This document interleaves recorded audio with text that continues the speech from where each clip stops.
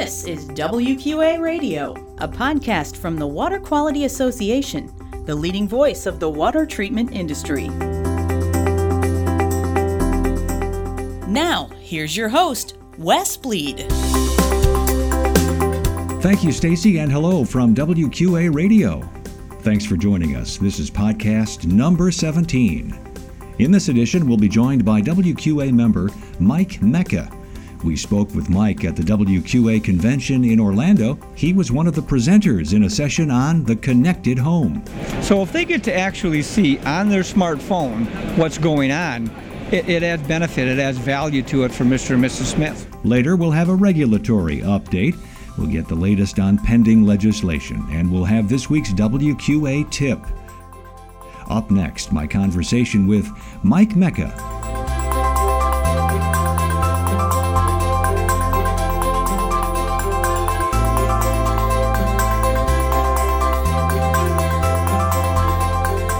And in this portion of our WQA podcast, we're talking with Mike Mecca from Performance Water in California. Mike was one of the presenters at the WQA convention, presenting on the topic of the connected home. And that is the concept of using the Internet of Things, which we're hearing more and more about these days, and applying it to water treatment products. And so, Mike, thank you for joining us and talking about your presentation, which was fascinating from what I heard. Yeah, it was. We had a great turnout, too. Yeah. Now tell me about the connected home. How do you define it?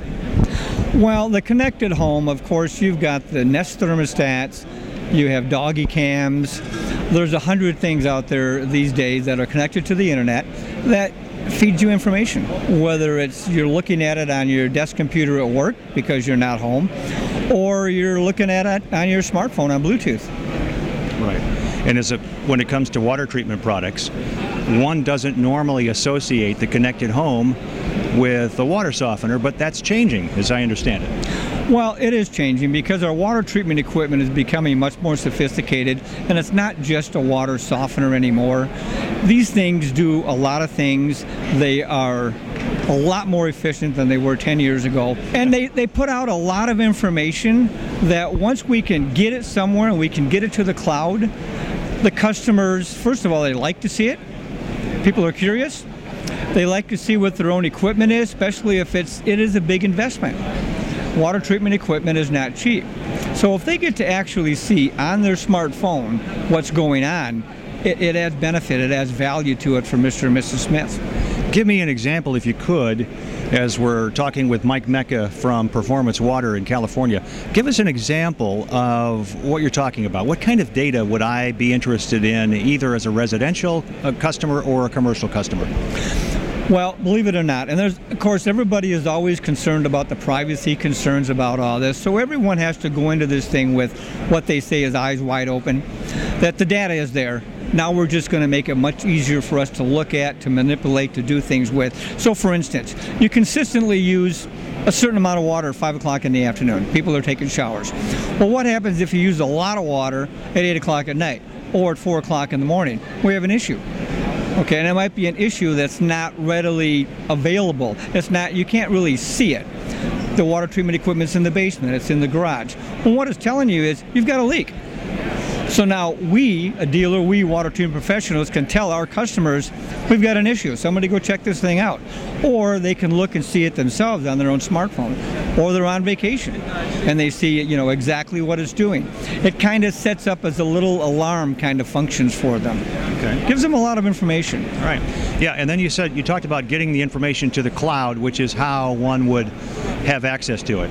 And that's where they talk about the privacy concerns. We're going to get the information. It's going to go to the cloud. And everybody, the cloud is whoever's got the servers. So it's who owns the information, how are we going to get it to the cloud? Once it's in the cloud, how are we going to access it? How secure is that? These are all things that can be overcome, again, as long as everybody goes into it with their eyes wide open.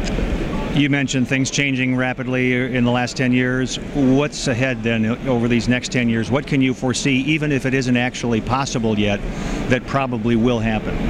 Well, the really exciting things that really are possible, and I have seen them, is where we don't need control screens on control valves. The softener's in the basement, it's in the corner, it's in a dark little dungeon looking thing. But get rid of the screen.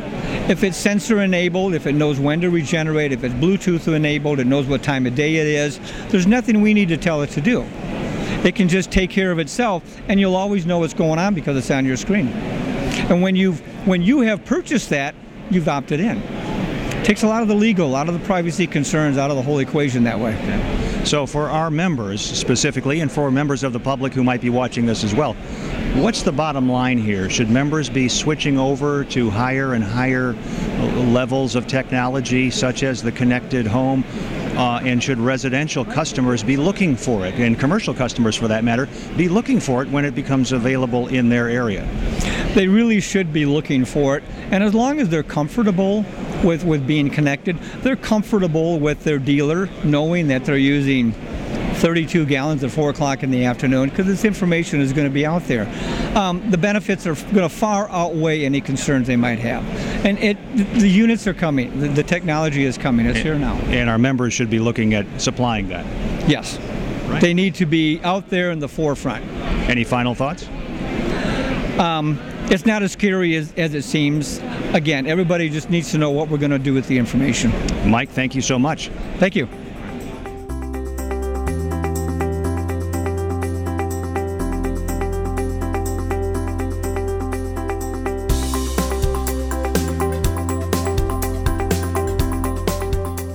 Time now for our regulatory update on our WQA radio podcast. Kathleen Foltz joins us. She is our Regulatory and Government Affairs Coordinator at WQA. Kathleen, good to see you. Good to see you too. I thought we'd start off with the legislative overview, looking at the legislative action in March.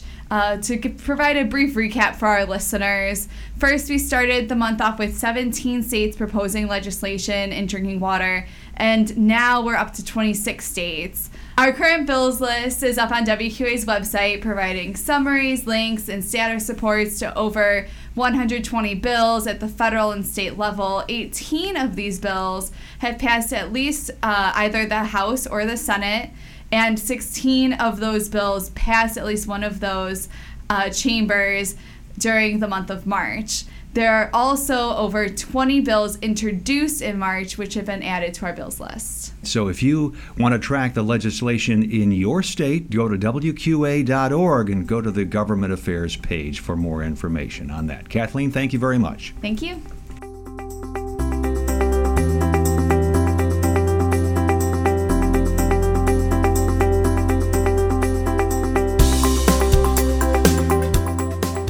This week's WQA tip: learn more about Business Excellence, WQA's new program to recognize members who make a special commitment to business excellence, the values of WQA, and to advancing the betterment of water quality.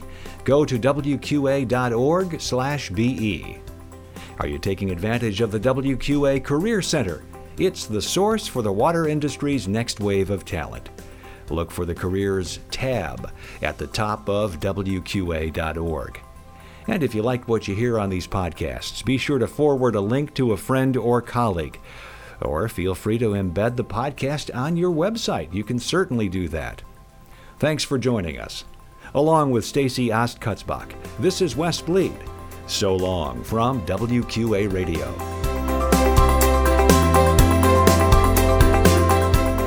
You've been listening to WQA Radio, a podcast from the Water Quality Association, the leading voice of the water treatment industry.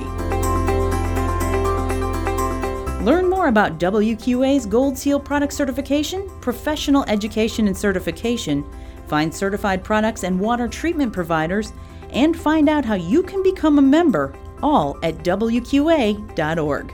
Thanks for listening.